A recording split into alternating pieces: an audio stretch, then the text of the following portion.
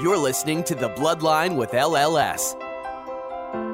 We'll be joined by experts who will help us understand current issues and resources available to those diagnosed with blood cancer. Holidays and, those things mean so much more now than they did prior to cancer entering our lives. This may potentially be a cure for some patients. We'll also be speaking with patients and caregivers who will share their cancer journey with us to better understand life after diagnosis and let you know you're not alone. Beforehand, my job was to earn a living for my family. My wife said to me, your job now is to live. And that's what I'm doing. I'm living my life the way I want to live it, and I'm really enjoying it. It's a much more fulfilling life. Let's get started. Welcome to The Bloodline with LLS. I'm Alicia. And I'm Lizette. Thanks so much for joining us on this episode. Today's episode will be slightly different in that the questions today have been asked by our patients and caregivers on LLS Community. LLS Community is just that, a community of blood cancer patients and caregivers. LLS created a social online platform to provide support, trusted information, and resources, and help patients and caregivers feel connected to one another. We believe that one should not have to face a blood cancer diagnosis alone, so we hope that those listening will visit www.lls.org/community and join a vibrant and interactive community. Now, to tell you a little about our guest today, Monica Bryant is a cancer rights attorney, speaker, and author dedicated to improving access to and availability of quality information on cancer survivorship issues. Monica is the co-founder and chief operating officer for Triage Cancer, a national nonprofit organization that provides education on the practical and legal issues that may impact individuals diagnosed with cancer and their caregivers through events, materials, and resources. Throughout her career, Monica has provided hundreds of educational seminars, written articles, blogs, and co-authored a book published by the American Bar Association called Cancer Rights Law, an Interdisciplinary Approach. Thank you so much for joining us today, Monica. Thank you so much for having me. I'm happy to be here. And Monica is no stranger to The Bloodline. We actually recorded an episode with her titled What You Need to Know About Cancer and Health Insurance.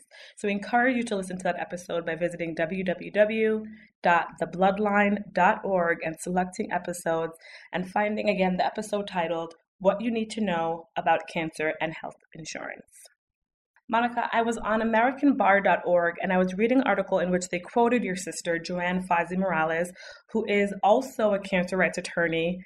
Yes, listeners, two sisters are cancer rights attorneys. How awesome is that?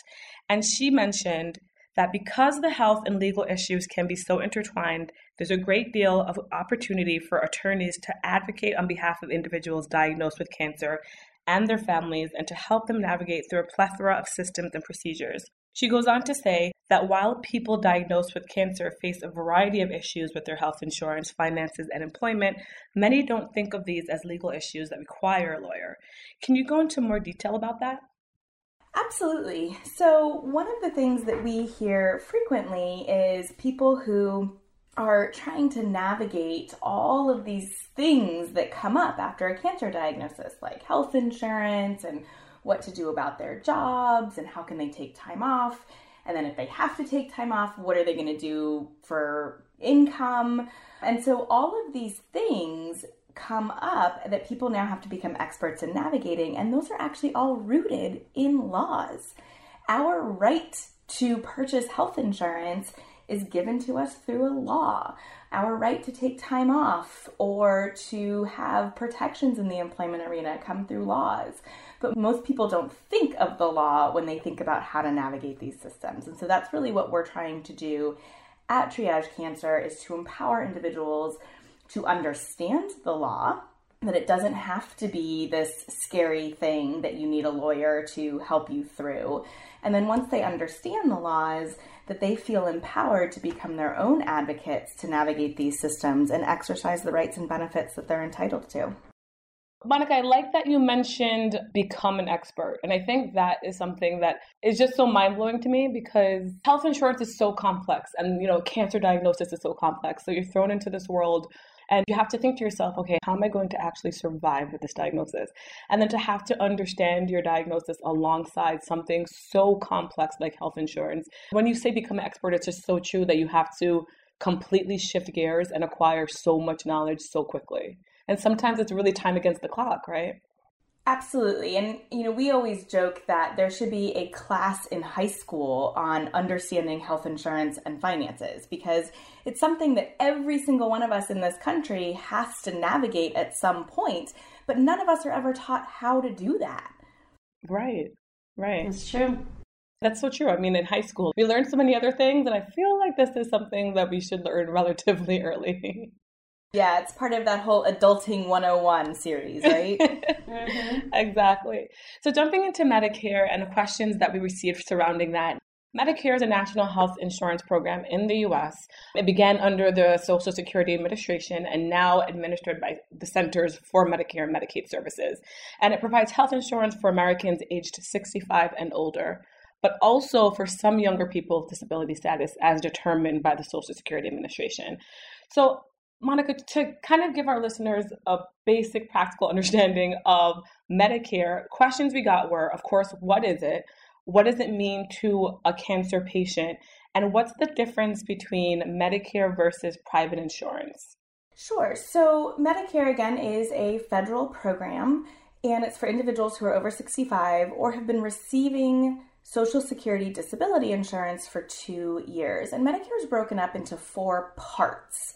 Part A provides inpatient hospital insurance. Part B is going to be medical insurance, so when you see the doctor or lab work or tests. Part D is for prescription drugs.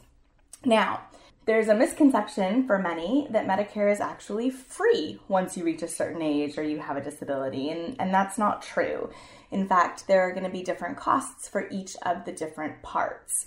So for some people, it's challenging to have to navigate 3 different parts with 3 different cost structures. And so an alternative to that was created in Part C, also known as Medicare Advantage plans. And these operate as HMOs or PPOs, and they look a little bit more like what people are used to with private or employer-sponsored insurance, where all of your care is managed under one plan. So you sort of have 2 lanes you can drive in. You can get all of your services in a Part C Advantage plan, or you can have the separate parts of A, B, and D. There's pros and cons to all of this. When you have Part A and Part B, that's referred to as Original Medicare. And with Original Medicare, you can go and see any doctor in the country that accepts Medicare. When you compare that with a Part C or an Advantage plan, those are going to have smaller networks of providers, and so you're going to have to make sure that you see one of those providers in that network. Of course, there's many, many more differences and pros and cons, but that's sort of the high-level overview. So does Part C also include what Part D would include, which is the medications? Great question. It depends.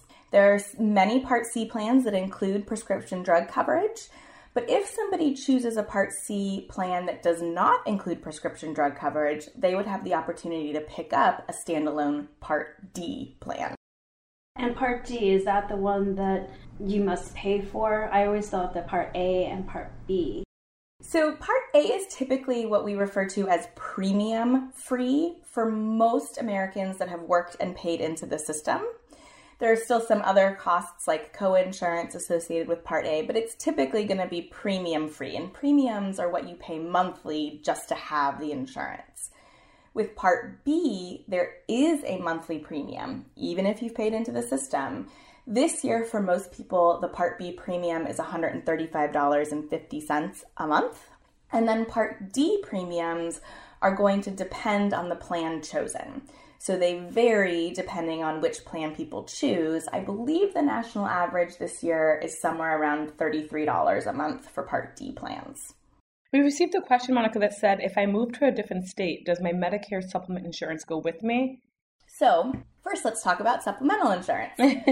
So When somebody has Original Medicare, which again is Part A and Part B has a 20% coinsurance, which means that after the person has paid their deductible, they're responsible for 20% of all of their medical costs for the year. And there's no limit to that. There's no out-of-pocket maximum. And when you start thinking about cancer care and you realize that some or many chemotherapies are covered under Part B, that person's going to be paying 20% of every single chemotherapy that they receive. So that can get incredibly costly.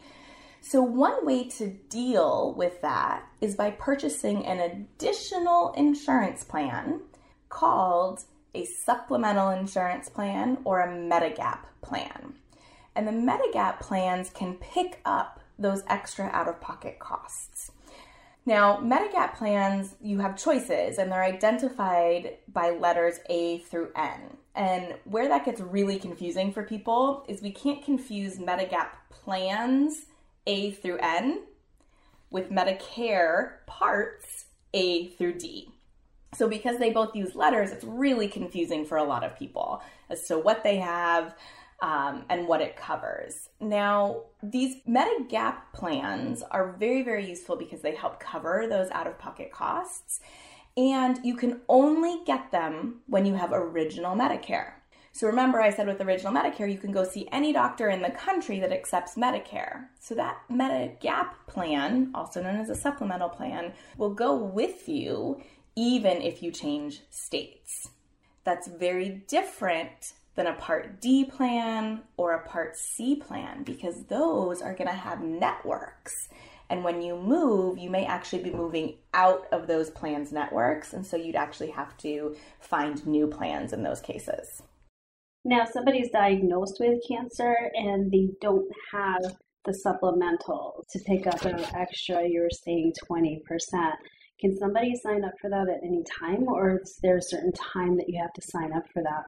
So Medicare has a bunch of different enrollment periods depending on where you are in the process, but every single year between October 15th and December 7th is the Medicare open enrollment period. And this is where people have the opportunity to switch from Original Medicare to a Medicare Advantage plan, or maybe from an Advantage plan to Original Medicare, or they can also pick up a Medigap plan. Now, of course, with everything we talk about, the devil's in the details. So when someone first becomes eligible for Medicare, they have what's called a guaranteed issue for the supplemental plans, which means they have to be sold the supplemental plans and they can't be charged more because of pre-existing conditions. But let's say they didn't pick it up when they were first eligible, now they have a cancer diagnosis and they think this might actually be very helpful for me. They can shop around for a Medigap plan, but those Medigap providers can actually charge people more because of their pre-existing condition, and they can impose something called a pre-existing condition exclusion period. So that could be up to 6 months where the Medigap plan isn't going to cover anything related to their pre-existing condition. And what we see happening is people find out this information and they think, well, then what's the point? If there's going to be 6 months that they're not going to cover anything related to my pre-existing condition, it doesn't make sense for me to pay to have this plan. But we really encourage people to do the math, because if you think about it, even if it's 6 months, that Medigap plan doesn't cover anything, if someone's getting chemo for a year or for 2 years or other types of cancer treatment, having coverage for the second 6 months of the year and then moving forward can still save thousands of dollars. So we really want people to not just sort of discount picking up these plans because of that 6 month exclusion period, that they should do the math. Sure. I know that you mentioned a pre-existing condition we were mentioning in regards to Medicare, but a lot of people are asking about pre-existing conditions and if that would actually deter private as well as public insurances for them. So are we talking about health insurance or other types of insurance? Health insurance. Okay. So under the Patient Protection and Affordable Care Act, otherwise known as the ACA or Obamacare, it's all the same thing. It was a law signed in 2010, and that said that starting January 1st of 2014, insurance companies can no longer deny selling somebody a policy or covering services related to a pre-existing condition. Insurance companies also can't charge more if somebody has a pre-existing condition. So the one place where that doesn't exist in health insurance is the Medigap plans or the supplemental plans I was just talking about. But for other types of insurance, so private insurance that's purchased directly from a health insurance company, insurance you get through your employer, or Advantage plans, they cannot discriminate based on a pre-existing condition under the Affordable Care Act. Thank you. So are there any updates on if Medicare can or will be allowed to negotiate prices with pharmaceutical companies? So as of right now, they cannot, but there's several proposals that are floating out there in Congress to maybe pass some legislation to allow them to do that. And then several of the presidential candidates currently campaigning are also discussing that as an option. As a cancer rights attorney, what conversations are you guys having? I mean, to be perfectly honest, it's not something that we're totally involved in. We are really focused on teaching people the systems that we have right now so that they can navigate them, but then also encouraging people to engage in advocacy. So if this is something that they care about, they should absolutely be talking to their elected officials about it and how it's impacting actual real-life Americans. Absolutely. Advocacy is so important because, as our listeners know, LLS exists to find cures and ensure access to treatments for blood cancer patients. In order to advance this mission, our LLS Office of Public Policy supports a policy agenda aimed at accelerating the development of new treatments for cancer and breaking down the barriers to care that patients often encounter. So to your point, advocacy is so important, and there's so much that we can do to get involved and to share our voice so others hear our voice and see that we're really doing our best trying to get the best treatment for cancer patients. Sure, and if anybody wants to join our advocacy efforts, you can just go to lls.org/advocacy, and all of our Take Action topics are right there for you. We're there to improve cancer care for pediatric patients, promote insurance access for cancer patients, improving medication access, and making the healthcare system sustainable. So we do have many things to offer in your local as well as federal agencies. Along the lines of advocacy, we received a question that said, what can be done to make employers more aware of employees with cancer? The employment arena is a little bit tricky when we start talking about cancer because certainly there are legal rights that exist to protect both employers and employees, but we also want people to know that they have some choices around disclosure. And it comes as a surprise to a lot of people that they don't necessarily have to tell their employer or their potential employer, if they're in the job search process, that they've had a cancer diagnosis. A lot of times we hear people say, oh, I wish I would have known, I would have made different choices. But even if you're trying to access legal protections and rights, you may be able to do it in a way where you protect your privacy and the specifics around your diagnosis if that's important to you. But then I would also say that people shouldn't feel like they don't have the right to exercise those benefits if they want to keep it private. I know that a lot of employers are actually much more generous than what the law requires. So people should be checking employee handbooks and manuals and policy and procedures documents to see what the employer lays out, but then also exploring what the employer already has. Right, and discrimination can happen during the hiring process when employees overlook qualified candidates because of fear of the impact of cancer on their ability to do their jobs. And I think it's so important, like you said, for patients to know their rights, especially if they're in the position to work, knowing that they don't have to disclose information regarding their diagnosis, whether it be in the interview or even after. So I think, like you said, I think it's very important to check the employee handbook, check the conversations happening, the laws and rights surrounding cancer patients when it comes to employment and what they can do once they're either looking for a job or have received that job. Absolutely. I mean, unfortunately, we have statistics now that show individuals who have disclosed in the hiring process are less likely to get hired. So that is an unfortunate reality. I will also say for anyone who is interested in learning more about what their rights are around disclosure and privacy and accessing these benefits, at triagecancer.org, under resources by topic, we have a whole page on employment rights, and we have several things where people can read a little bit more and get some more details. That's great to know. And if somebody already has a position and they don't want to disclose to their immediate manager, do they have the option to disclose to their HR office without their immediate manager not knowing?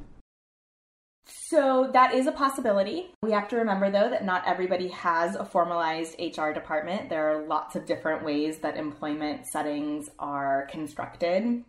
If somebody is trying to do something like ask for medical leave or ask for what's called a reasonable accommodation, then they may have to disclose some information about their medical condition so that the employer knows they're eligible for that benefit. Many employers will lay out a process of how to go about asking for those things. And if that process says go to your HR department, then you can do that. Now, requests for things like medical leave and reasonable accommodations are supposed to be kept confidential, so the details can't be shared with a supervisor. But certainly if somebody's getting a reasonable accommodation, let's say of taking every Friday off for treatment, then it stands to reason the direct supervisor needs to be given that information, but not the details as to why they're getting the reasonable accommodation. Sure. Okay.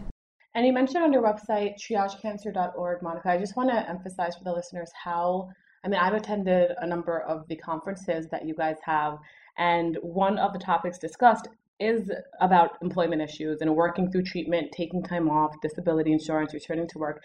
And it's such a great fountain of information for people who may live in the community and in places where there might not be a major center and where they can't get this type of information on a regular basis. So I just want to really encourage listeners to visit triagecancer.org/conferences and see, the schedule of their upcoming conferences, because you can really learn such a great deal about so many different things relating to cancer and navigating throughout insurance and finances and all of those things. Well, thank you so much for that plug, and we certainly appreciate LLS's support of those events. No problem. The next question that we have, it was interesting because this was the only question we had about it, and I actually never really thought about this question. It was about creditors, and it said, if any, what type of help can you suggest to help avoid being hassled by creditors regarding bills pertaining to cancer? And the person said that it seems as if mailing them their explanation of their disease is not enough. So they wanted to know what else can be done to keep them at bay. So we actually hear this a lot, unfortunately, because the reality is that sometimes bills do get sent to collection agencies. We like to help people avoid that from happening, and there's a whole host of ways to do that, including negotiating with providers before things are sent to collections. But there are a host of state and federal laws that have been passed to curb the abusive practices that were happening with debt collectors in the past. And so, there's tons of them, but for example, debt collectors can't contact you between certain hours in the evening. They can't contact you repeatedly at work. If you have told a debt collector that you're working with an attorney or a credit counseling agency, they can't continue to contact you. They're supposed to contact the attorney directly. So there really are some things to protect consumers in these circumstances. That's great to hear. Yeah, I didn't know that. It's very interesting. I know that we've gotten a few questions about people who do have employment-based insurance. And even one person is saying, I worry about the cost of treatment more than the treatment itself. And they are saying that, what happens when the patient will be losing their employer-sponsored health care coverage. They're trying to figure out what they're going to do next. And another person does bring into light that they won't be able to afford. Usually when you lose your employment-based insurance, you can pay for your insurance out of pocket for a while, and they won't be able to afford that because usually that's at a higher rate. So people are asking, is there anything that they can do or anything they can take into consideration if they are losing their insurance through their employer? Sure. Over 50% of Americans get their health insurance from their employer. And so this is a very common question that comes up. There is a federal law called COBRA that allows individuals who work for employers with 20 or more employees to keep the exact same health insurance policy that they had when they were working, even though they're no longer able to work. And there are a couple different qualifying events. If someone is leaving their job for treatment and recovery, they would generally be able to elect COBRA coverage for up to 18 months. Now, the hard part about COBRA is that, as you alluded to, it's expensive because typically when you're working, the employer pays a portion of your premium and you pay a portion of your premium. Well, with COBRA, now you're responsible for 100% of that premium, plus sometimes a 2% administrative fee. And so many of us don't appreciate how much our employers pay for health insurance until we're writing that check ourselves.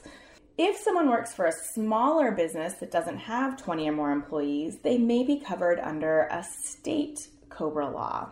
And the details vary state to state. And if you're interested in that, at triagecancer.org/state laws, we have charts of state laws and that give some more details there. But what's great news is since the Affordable Care Act, we now have more options than ever if we're losing our employer-sponsored insurance. So COBRA may still be a very important option for people. And the reason is that if somebody has already met their deductible and their out-of-pocket maximum for the year, then paying those higher monthly premiums and knowing that that's all you're going to pay for the year may actually make more financial sense than finding a new plan and starting over at zero, trying to meet that deductible and that out-of-pocket maximum.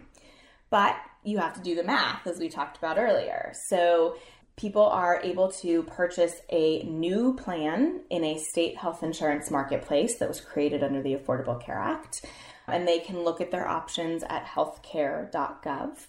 But again, they're going to need to do the math and make sure that their providers, their prescription drugs, their facilities are all covered under that new plan. So that's the second option. So COBRA may be an option. Buying a new plan in the marketplace may be an option.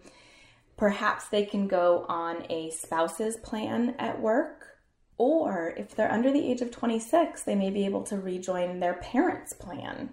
Their parents have an employer-sponsored plan. And then finally, they may be eligible for Medicare or Medicaid based on their change in circumstances. Now, the other thing about it that's sort of a little known secret is some states have a program where if somebody's eligible for Medicaid and also eligible for COBRA coverage, the state may actually pay their private COBRA premiums for them, but you have to apply for that if you're eligible. Oh, I didn't know that. It's good to know. Yeah, it's a well-kept secret. Well, I'm sure you uncovered that secret well on your webpage.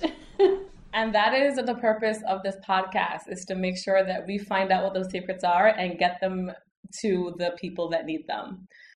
I also just want to say that if someone is sitting there listening to this and thinking, wow, I'd really like to hear all of that again, at triagecancer.org, we actually have a little animated video. It's, I think, about 6 minutes long, and it walks people through the analysis of how to pick a health insurance plan and actually how to do the math that I know I've said a couple times today. So it might be worthwhile to take a look at that if someone's facing this decision of what do I do, COBRA or a new plan, what are my options? And I think that's really important because it really does bring to light all the things you have to take into consideration. Because I know that most people look at all of these plans and you pretty much look at how much is it going to cost you per month or per year. But as you've said before to us, which I think everybody really needs to know, is that you have to take into consideration your personal needs when choosing a plan, because the one that looks like it's going to be the cheapest in the long run may actually be the one that costs the most for you. So I think that's really important. That's exactly right. So most people, because we're not given any other information, will pick a plan based on that cheapest monthly premium, but they don't always look at, well, what's the deductible and what's the out-of-pocket maximum? And for most individuals who are in the midst of cancer treatment, they're going to meet that out-of-pocket maximum. And so people really need to be doing the math where they multiply the monthly premium times 12, and then they add the out-of-pocket maximum. And that's the most that they're going to pay for the year, assuming that they see in-network providers. So when you do that math, sometimes that plan that's more expensive monthly ends up being cheaper at the end of the year. We also see people not looking at that deductible. So you could have a plan that's cheaper by the end of the year, but has a $6,000 deductible, which means that you have to write a $6,000 check before the plan even starts picking up their share of the costs. And for most of us, we don't have $6,000 laying around to just write that check. So again, something with a higher monthly premium but a low deductible spreads out what you're paying throughout the year instead of having to come up with that big lump sum. And these are things that, again, none of us are ever taught how to make these choices. Right. And it's important, especially if you have a cancer diagnosis where you know that you're going to, spend a lot of money in the beginning of treatment, and you are going to reach that deductible quite quickly. Right. I mean, some people will reach their deductible and their out-of-pocket maximum in January based on their treatment. Wow. So our next question is, what do I do if the time period to stay on my employer's insurance through COBRA runs out? So now you're at another point where you have to start making these decisions as to what's next. So when your COBRA runs out, you'll be eligible for what's called a special enrollment period to buy a new plan in the marketplace. So you have 60 days from the date that your COBRA is ending to make those choices. And again, maybe you're eligible for a spouse's plan or a parent's plan, depending on your age. Maybe now you're eligible for Medicare or Medicaid. Or maybe you're at the point now where you're looking for a new job, and that new job has employer-sponsored insurance.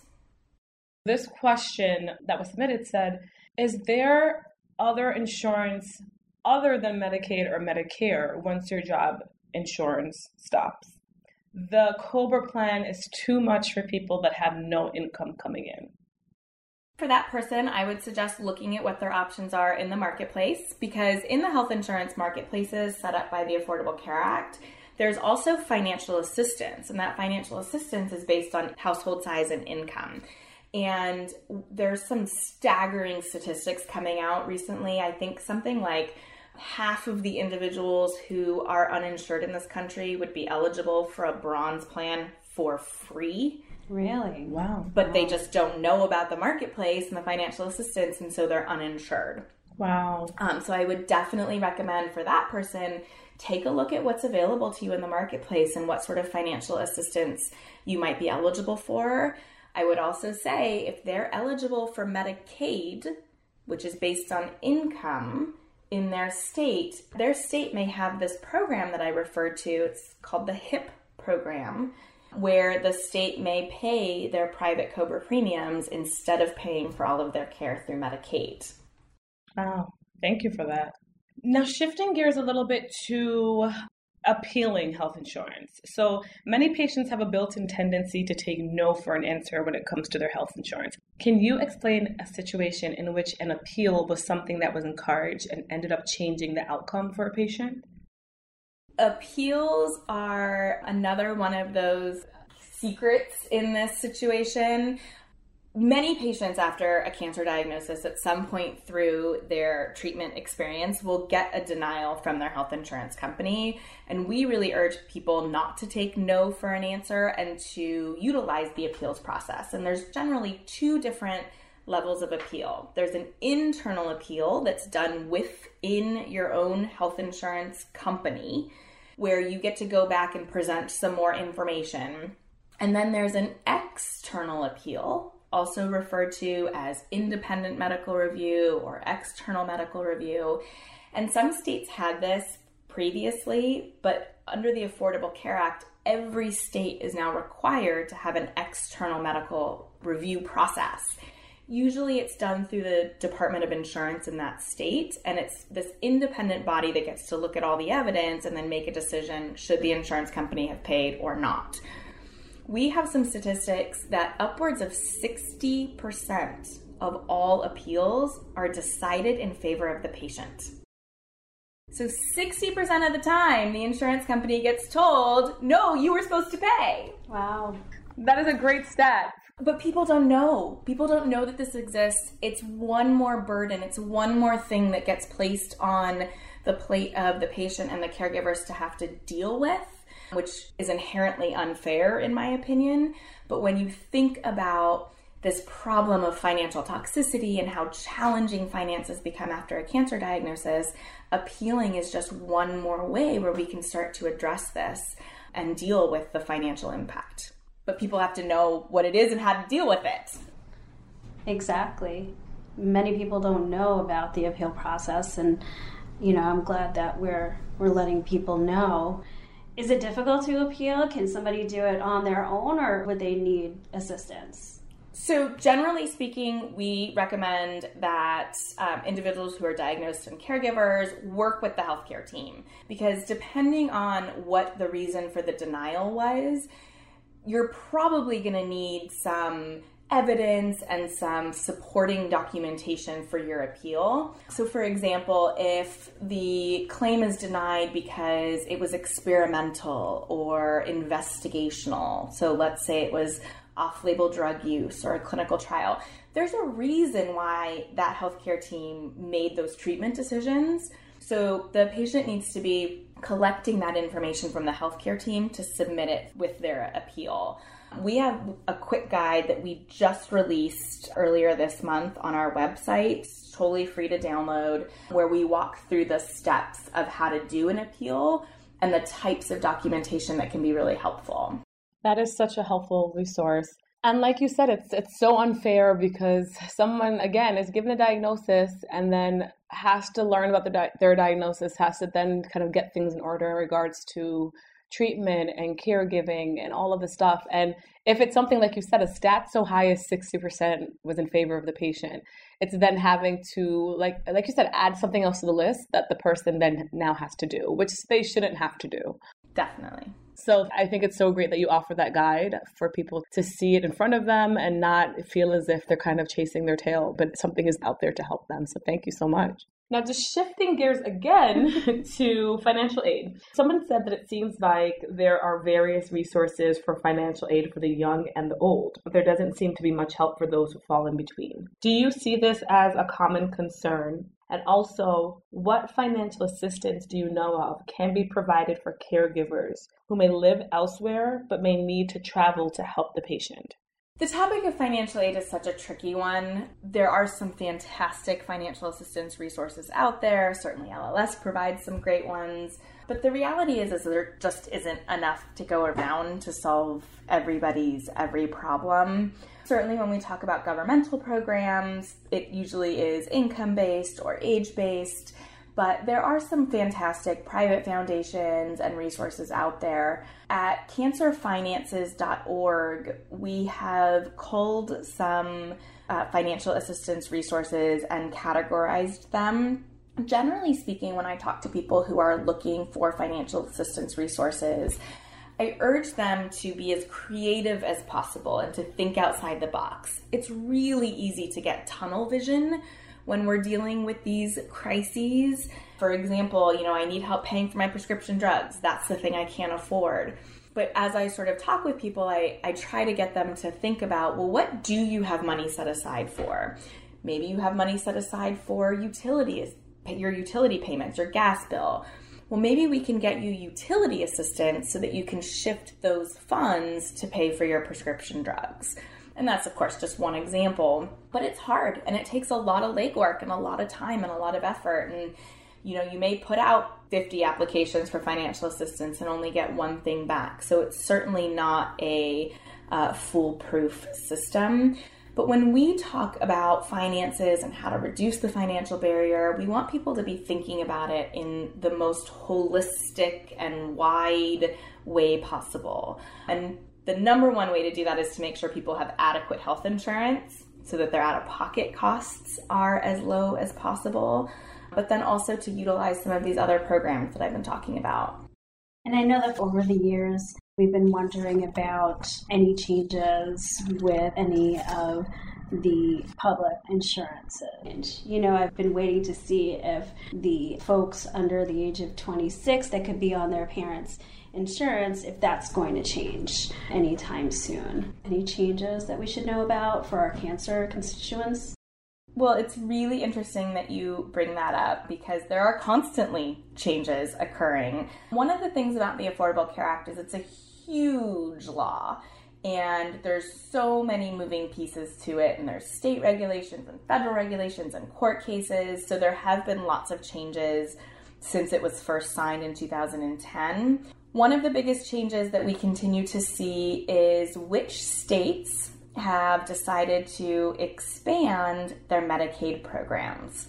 So originally in Medicaid, someone had to have a low income and a low asset level, which is like bank accounts or retirement accounts, and they had to fall into another category. So typically people who were diagnosed with cancer would fall into what's called the Age, Blind, and Disabled program. It's the worst name ever for a program, but that's what it's called.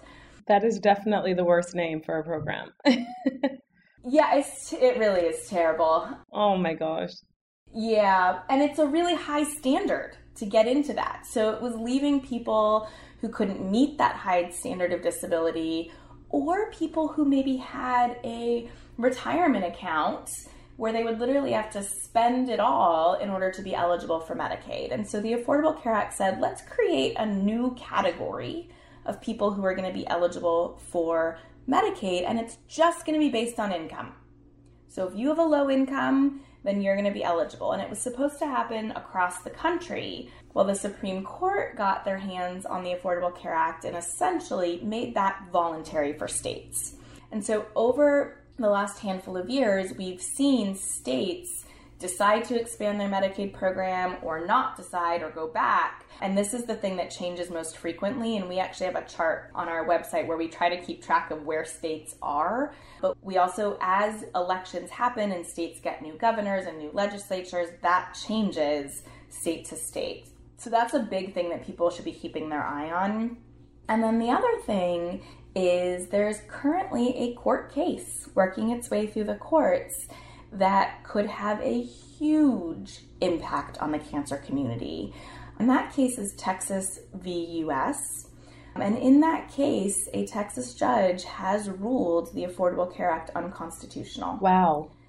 Yeah, it's currently sitting at the appeals court, and I'll spare you all the super intricate legal analysis about what's going on.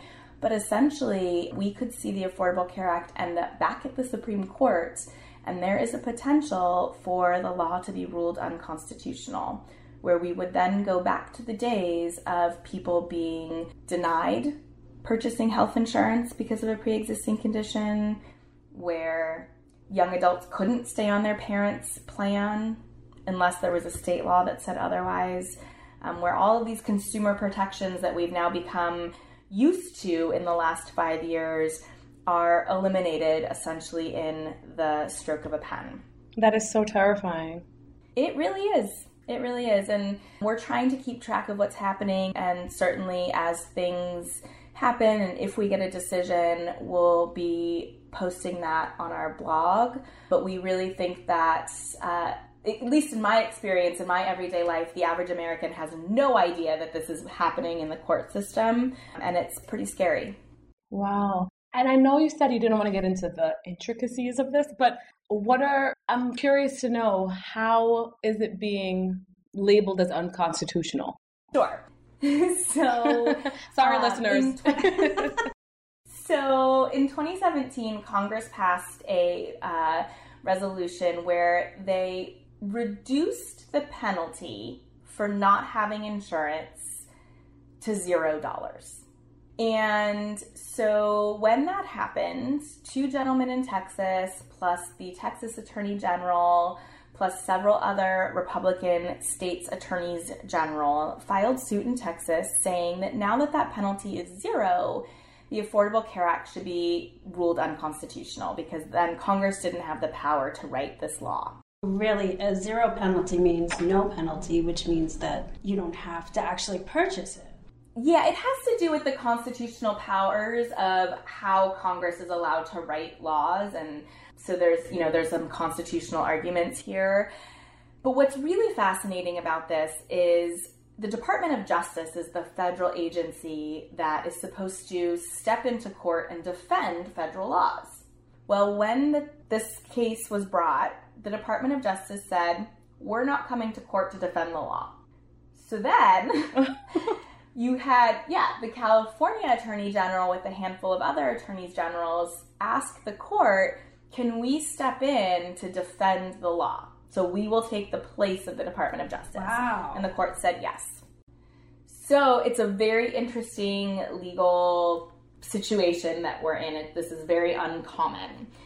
When we got the new Congress after the election, the House of Representatives also passed a resolution saying we would also like to join the attorneys generals that are defending the Affordable Care Act, and the court said okay.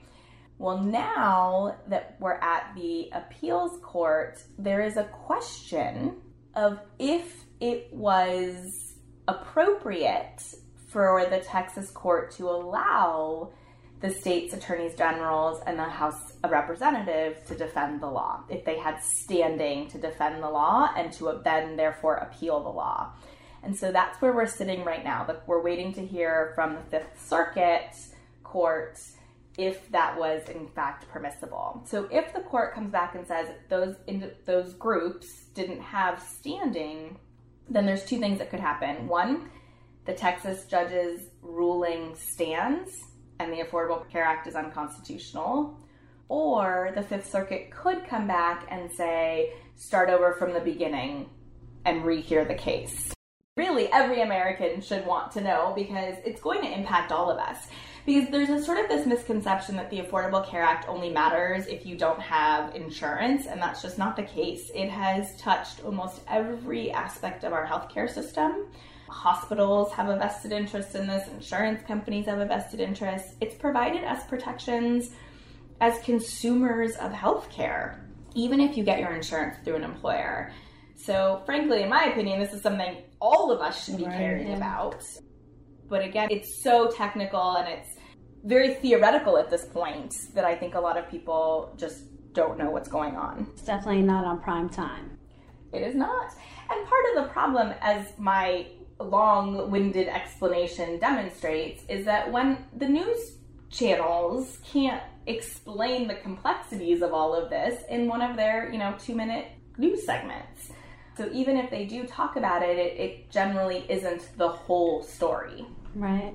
I think one of the biggest things is the people who have insurance already that do not have insurance through the Affordable Care Act, so mostly through private insurance through their employer, may not think that any kind of decision with the Affordable Care Act has anything to do with them, that there's no implications because they're already paying through their employer and they feel that it's just going to impact people that are on the Affordable Care Act. And you just said that it would impact all of us, correct?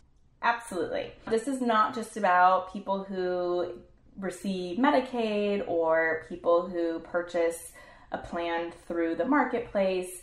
The consumer protections, for example, one of the consumer protections that the Affordable Care Act provided was it said that insurance companies can't place annual or lifetime limits on the dollar amounts that they're going to pay out for somebody's care. That impacts you if you have employer-sponsored insurance. We would go back to the days where insurance companies could place limits, and we saw limits like $75,000 a year. And once you hit your cost of care being more than $75,000, they just stopped paying.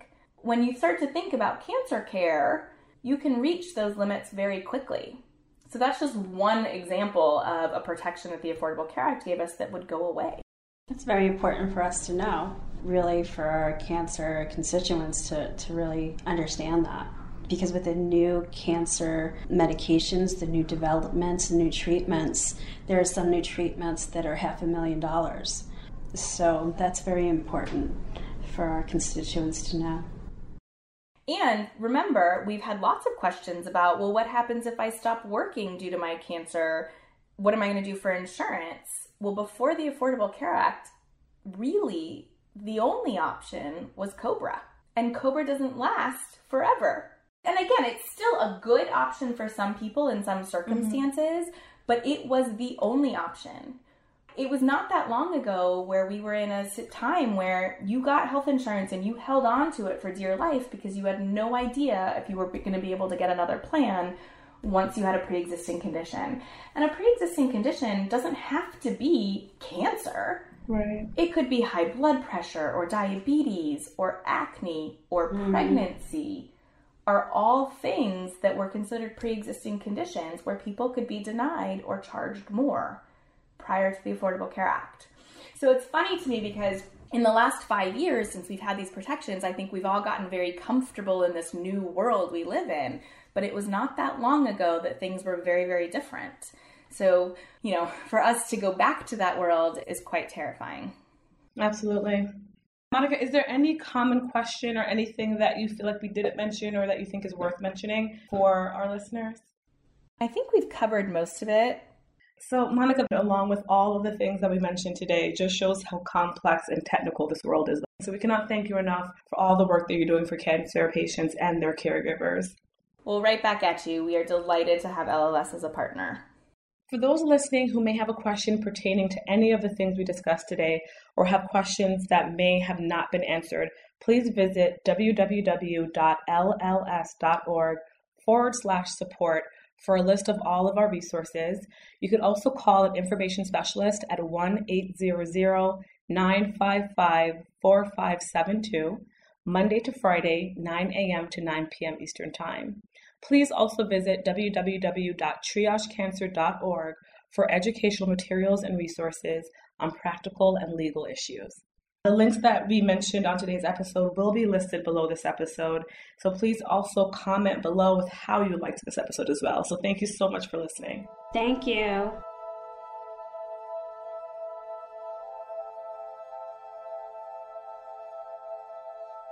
Thanks for listening to The Bloodline with LLS. We can be found on iTunes and other great podcatchers. You can subscribe at www.thebloodline.org. Be sure to check out our archive section on our website for previous podcasts. Be sure to rate and review us on iTunes. Keep up with LLS by following us on Twitter at LLSUSA and Facebook at the Leukemia and Lymphoma Society. Until next time.